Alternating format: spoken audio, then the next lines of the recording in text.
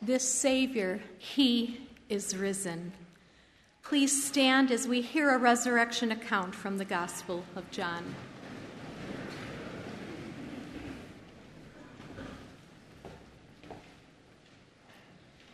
Now Thomas, one of the 12, called the twin, was not with them when Jesus came.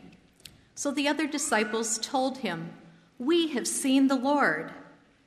But he said to them, "Unless I see in his hands the mark of the nails, and place my finger into the mark of the nails, and place my hand into his side, I will never believe." 8 days later, his disciples were inside again, and Thomas was with them. Although the doors were locked, Jesus came and stood among them and said, "Peace be with you." Then he said to Thomas, "Put your finger here and see my hands, and put out your hand and place it in my side. Do not disbelieve, but believe." Thomas answered him, "My Lord and my God." Jesus said to him, "Have you believed because you have seen me? Blessed are those who have not seen and yet have believed." Now Jesus did many other signs in the presence of the disciples, which are not written in this book. But these are written so that you may believe that Jesus is the Christ, the Son of God, and that by believing you may have life in his name. Amen. Please be seated.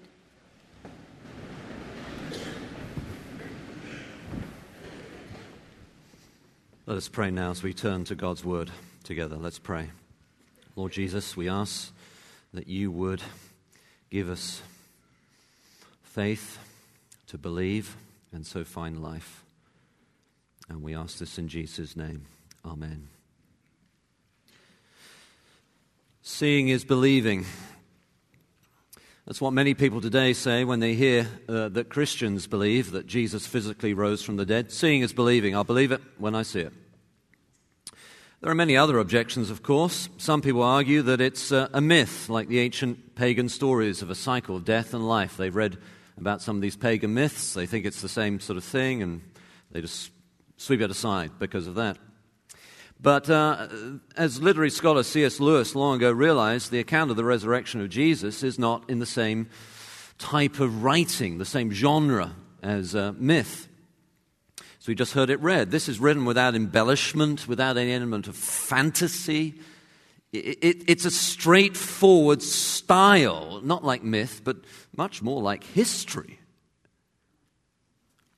Other people said that Jesus did not really die, or that the disciples went to the wrong tomb. Well, those sort of objections, though, found on the rock of common sense, what we know about people. I mean, the Romans. I mean, if anyone knew how to kill someone, it was the Romans. They had a pretty good track record in getting that right.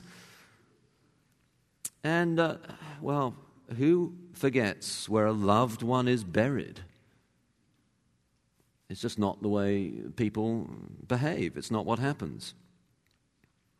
And so some more recently have said, well, here's the real deal. In our modern Western mindset, we have misinterpreted the resurrection as a fact, when actually all along it was only intended as a sort of religious symbol. But, fashionable as that sounds in our sort of contemporary cultural milieu, fashionable and interesting as that may sound, it really is historically highly implausible. I mean, can we actually imagine that the disciples who died for this that they preached would be willing to die for a symbol, for a sentimental symbol?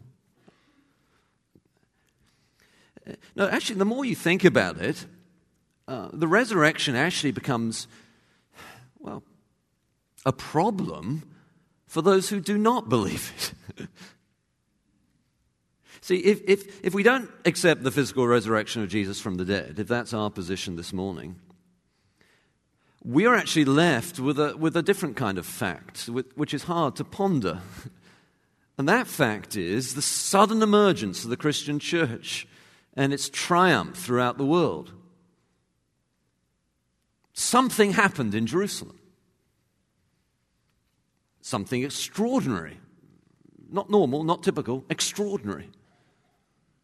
Not simply yet another ancient myth. There are a whole bunch of them, and it didn't have this impact. Much less a hazy hallucination, or, as one wonderful book from 1970 put it, a hallucinogenic drug called Jesus. No. If Jesus did not die and rise again, why did the message of his resurrection, spread like wildfire throughout the whole world? Something happened, something extraordinary.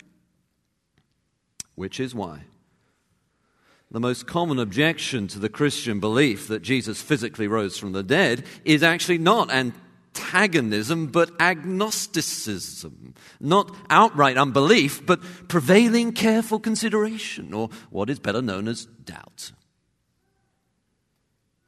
So when he was asked what he would say to God if he met him after he died, famed unbeliever Bertrand Russell simply replied, "Not enough evidence, God, not enough evidence." Or as many people today say, "I'll believe it when I see it." Seeing is believing. And so it is remarkable that our passage this morning, one of Jesus' intimate friends expresses exactly this doubt. And even more remarkably and graciously, Jesus provides him with what he asks. Look down with me at the passage in front of you in our worship folder. You'll find it on page 907 in the Pew Bibles. John chapter 20, verses 24 to 31. Now Thomas, one of the 12, called the twin, was not with them when Jesus came. So the other disciples told him, "We have seen the Lord." But he said to them, "Unless I see in his hands the mark of the nails, and place my finger into the mark of the nails, and place my hand in his side, I will never believe." 8 days later, his disciples were inside again, and Thomas was with them. Although the doors were locked, Jesus came in and stood among them and said, "Peace be with you." Then he said to Thomas, "Put your finger here and see my hands, and put out your hand and place it in my side. Do not disbelieve, but believe." Thomas answered him, "My Lord and my God." Jesus said to him, "Have you believed because you've seen me? Blessed are those who have not seen and yet have believed." Now Jesus did many other signs in the presence of the disciples, which are not written in this book. But these are written so that you may believe that Jesus is the Christ, the Son of God, and that by believing you may have life in his name. Well, the passage comes towards the end of John's Gospel account of Jesus, and structurally it's divided into two parts. The first part, verses 24 to 29, is a story. It's a story about how someone who's hard to convince becomes convinced. And this story reveals a particular blessing from Jesus. So verse 29, "Have you believed because you have seen me? Blessed are those who have not seen and yet have believed." And then the second part of the passage, verses 30 to 31, then explain how this blessing for those who believe without seeing, those who have not seen and yet believe, can still be attained today. So the main proposition then this morning is as follows. Seek the blessing of believing without seeing because it brings us alive. First, seeing with believing. Second, believing without seeing. First, seeing with believing. So look down at verses 24 to 29 with me, if you will, and you'll see then this story, how Thomas saw and believed. And it's there to show us that if even someone like Thomas could be persuaded to believe, then the evidence of the resurrection must be very strong and therefore also believable for those of us who are of an equally concrete, practical, and down-to-earth frame of mind as was Thomas. The story shows us three things. One, Thomas was hard to convince. Two, Jesus convinced even Thomas. Three, Thomas worshipped Jesus. Let's look at them together. One, Thomas was hard to convince. This may have partly been a matter of his natural temperament, just the way that Thomas was wired as a person. Thomas only appears a couple of times in John's Gospel. In chapter 11, verse 16, he comes across with a temperament which is rather pessimistic. They're about to go and see Lazarus raised from the dead by Jesus, and he says that the disciples should go to the tomb of Lazarus that they may all die with him. Hardly a cheery fellow, you know. And then chapter 14, verse 5, he comes across with a temperament that's a little obstinate, resistant. So Jesus is talking about how, if you believe in him, you're going to go to heaven and all that. And then Thomas says, Lord, we don't know where you're going. How can we know the way? He's sort of obstinate, But Thomas being hard to convince may not have actually just been because of his personal temperament or his character. It may have come about through the way that he thought, his worldview, his philosophy, his sort of set of beliefs. One thing you notice about each time we meet Thomas is that he always objects to the idea of life after death. With Lazarus, about heaven, and now even with Jesus. See, there were some Jews at the time, especially a group known as the Sadducees, who did not accept the possibility of life after death. They just didn't believe it. They didn't think it could happen. Thomas may have sympathized with such a presumption. There were many other Jews who did at the time. At any rate, if we do not certainly know why Thomas was hard to convince, we certainly do know that he was.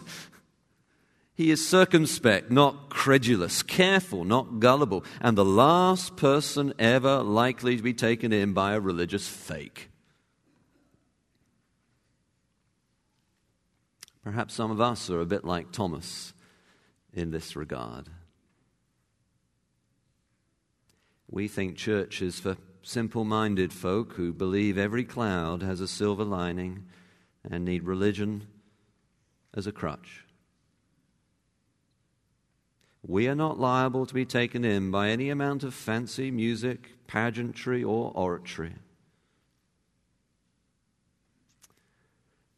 Well, even someone like Thomas ended up believing.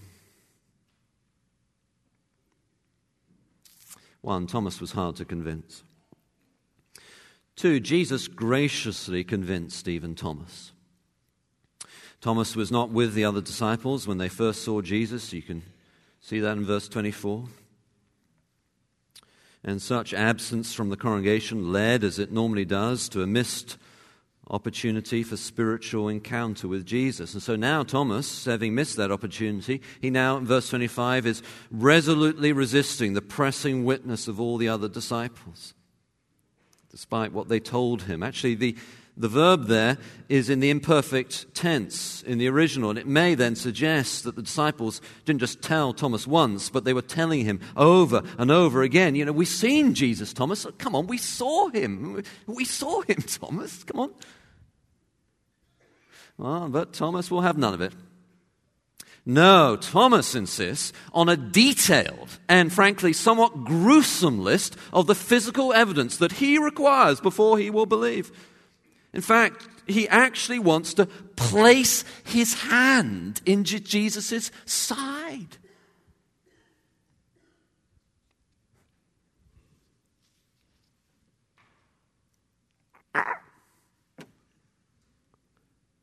In other words, Thomas wants to do an up-close and personal anatomical examination of Jesus.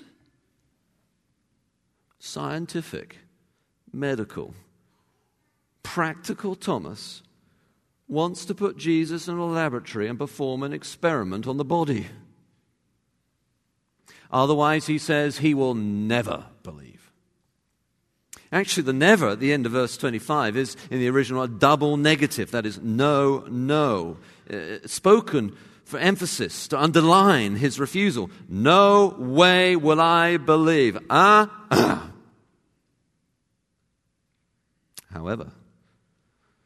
Thomas was congregated with the disciples the following Sunday, and his no was to be overturned by Jesus' yes.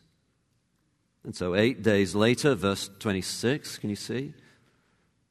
They counted inclusively then, so that's the following Sunday after Resurrection Sunday, the next Sunday.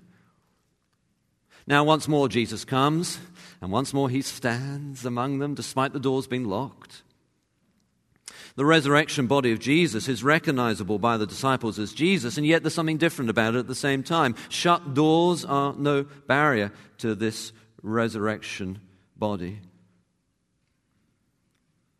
You can lock the door of your heart, but you cannot keep out the Jesus who loves your heart and stands and declares to us, "Peace be with you."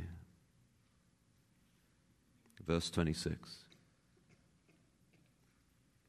Well, this peace is the Jewish greeting, shalom. But after the resurrection, it has its inherent special meaning openly revealed. God's peace to all who believe in Jesus.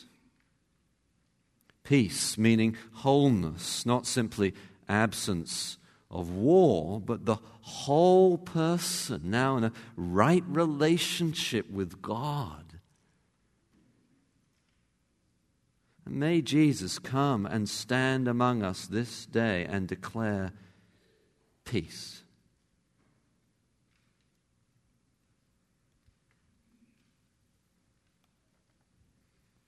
Jesus then graciously, kindly, lovingly gives the precise physical evidence that Thomas had requested. Can you see verse 27? Exactly what he'd asked. Hands, as well as side. We're not told whether Thomas actually touched Jesus or not. If Jesus is here commanding Thomas to touch, then presumably Thomas did. If Jesus is simply exhibiting his wounds, then it seems more likely that Thomas was sufficiently now persuaded by the mere sight of Jesus. And so Jesus summarizes Thomas's new faith by saying, "Have you believed because you've seen me, not have you believed because you touched me." At any rate, though, one, Thomas was hard to convince, still two, Jesus graciously convinced even Thomas. Do you know someone who is hard to convince? Do not despair. Jesus' love and grace is such that he does not turn his back even on a Thomas or refuse to meet his requests for evidence, but graciously moves towards him with peace. Shalom.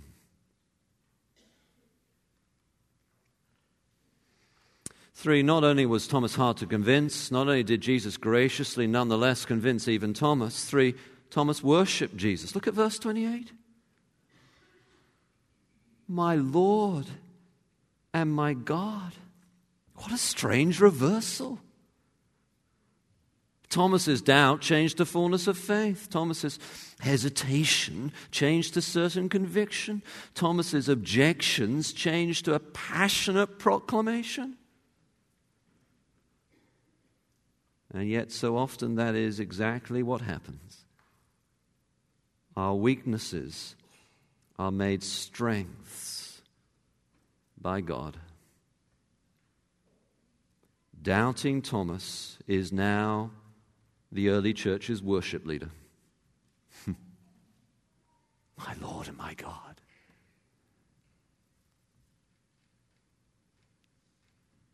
Some scholars have argued that Thomas's worship of Jesus is too advanced for this early development of the Christian tradition, but that is to so assume the so-called developmental hypothesis of Christology that it undermines Jesus' own teaching that he is God. In fact, earlier in John's Gospel, the religious leaders then realized Jesus was claiming to be equal with God, chapter 5, verse 18.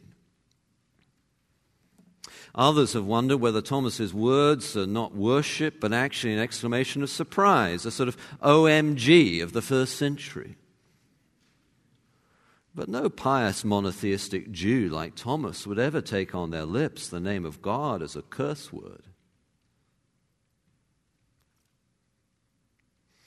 Others still have attempted to say that Thomas is not worshiping Jesus, but worshiping God the Father, that Thomas's worship is directed up, not to Jesus across the room in front of him.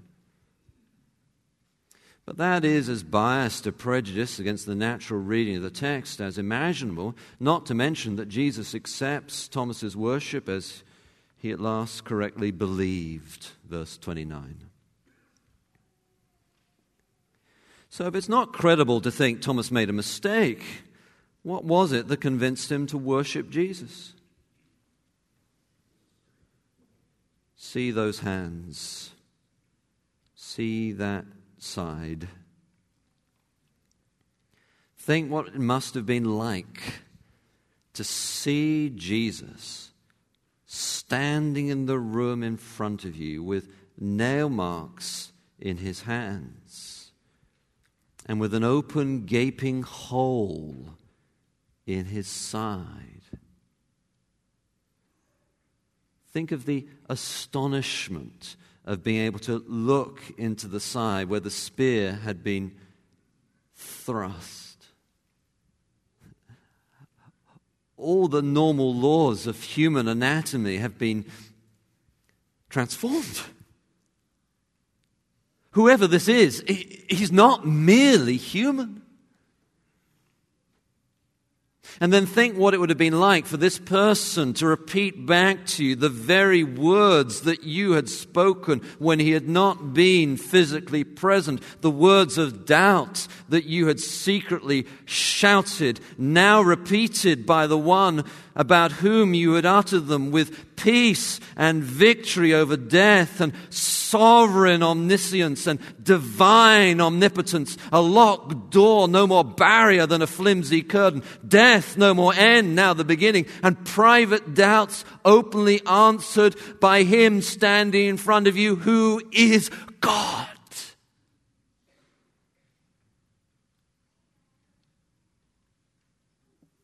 Indeed, Thomas does not just say Lord and God, he says my Lord and my God. Isn't this amazing, Christians? That we can call Jesus our own? That he is not just the Lord and the God, he is your Lord and your God. He knows you, he loves you, he wants you. You are his, and he is yours. You not only proclaim him as the great God of the universe, you now reclaim him as your God as well.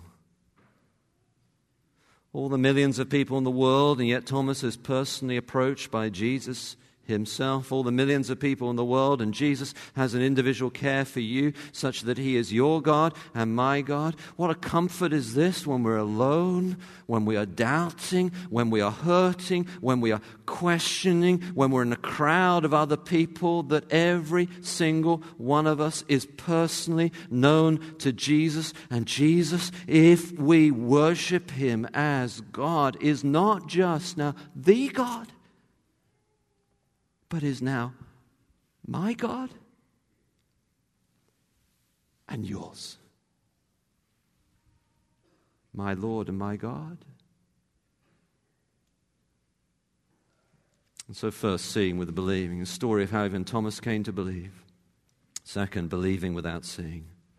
And now Jesus speaks to us. Can you see how he, as it were, turns out of the text and addresses us? He says, blessed are those who have not seen and yet have believed. Well, they had seen, but we have not.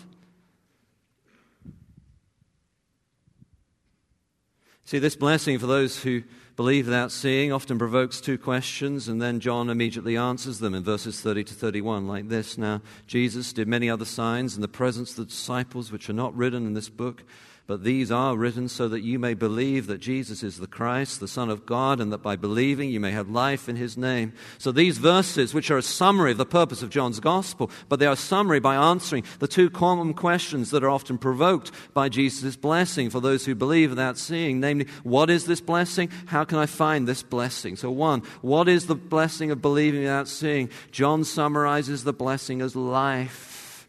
Verse 31.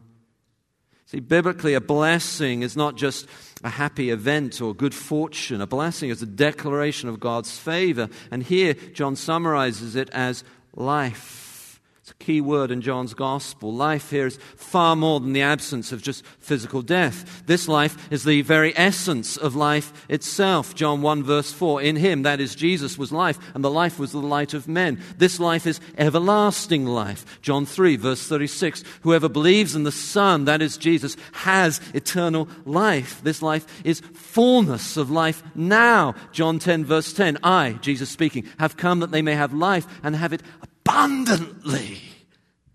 And this life is found only in Jesus. John 14 verse 6, Jesus said to him, I am the way and the truth and the life. No one comes to the Father except through me. And so now in summary, and as an explanation of the blessing Jesus is offering for those who have not seen, those who believe will have life in his name. Verse 31, life that is in Jesus himself.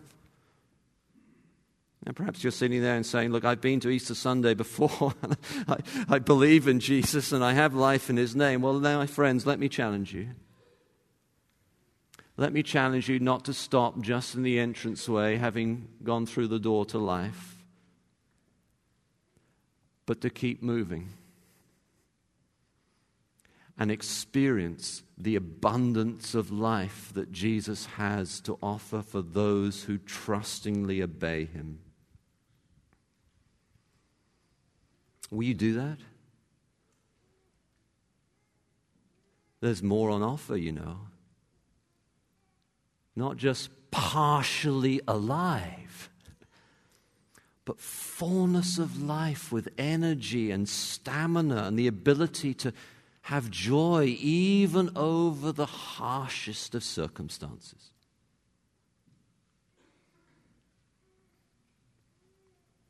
Perhaps, though, you are not yet convinced by the resurrection of Jesus. Well, let me ask you this.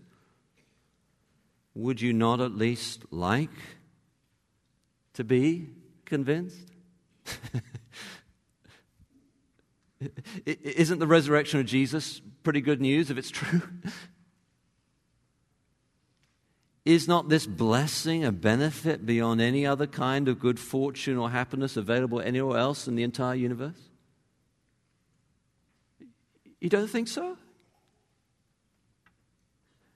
Jesus is not just offering us mere monetary success that tarnishes or spoils, or only physical beauty that fades or can be misused, or bare religious moralism and rules that bind us to unattainable standards. Jesus is giving away life itself.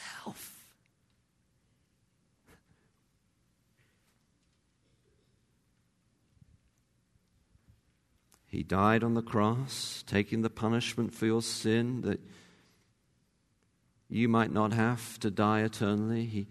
He died to remove your guilt and wash away completely the stain of your sin so that it is gone. Now he is risen to give you life in him, abundance. That's not just a little bit, that's a lot. Everlasting. Not just now, forever. Completely and utterly satisfying beyond any drug, any experience or thrill. For this life is not merely a part of life, much less a perversion of life. This is life itself. Don't you want the resurrection to be true?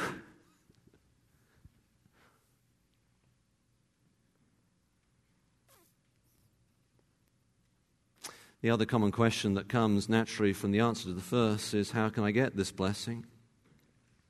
Perhaps now I realize that I do want it after all. John's answer to that question is quite simply, these are written so that you may believe. That is, John has carefully gathered the evidence recounting what will be most helpful because least likely to have been invented, even the account of an intimate follower of Jesus who doubted. No one's going to put that in if it didn't happen. Someone like Thomas. So that we might believe in Jesus and find life in him. Now, we cannot see Jesus today as Thomas did, but God has revealed himself in history and by the standards of the science of history in this book. We have all the evidence we need to believe the resurrection of Jesus from the dead, not as fantasy, but as fact. Seeing is believing, people say. Actually, Thomas had seen quite a lot of Jesus before this event here. He'd seen the eyes of the blind opened. He'd seen Lazarus raised from the dead. But now he not only saw, he heard Jesus speak the doubts of his heart, and faith rose up within him so that he cried, "My Lord and my God."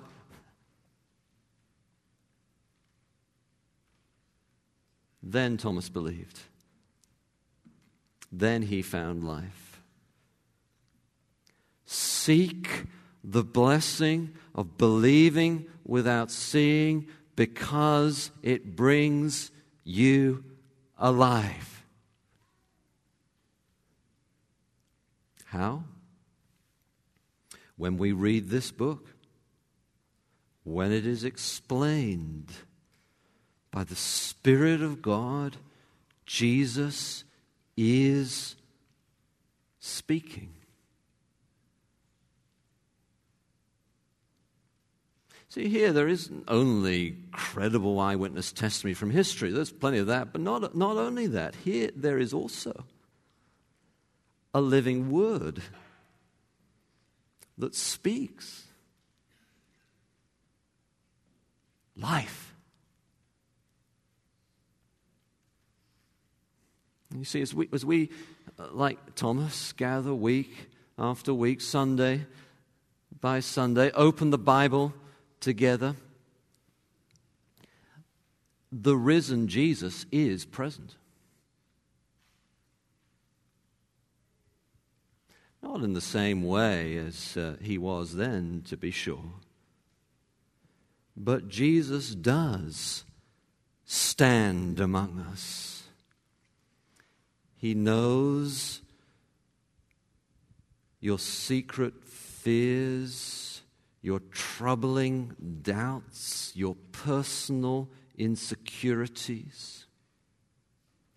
He knows. He hears what you said before you came in this room, just a few friends. And the risen Jesus speaks. Do not disbelieve, but believe, so that by believing you may have life.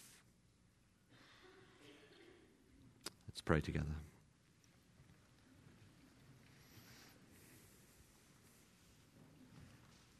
Oh, Lord Jesus, we pray that this Easter Sunday, as we are in you who rose again, we would come alive. For we pray it in Jesus' name. Amen.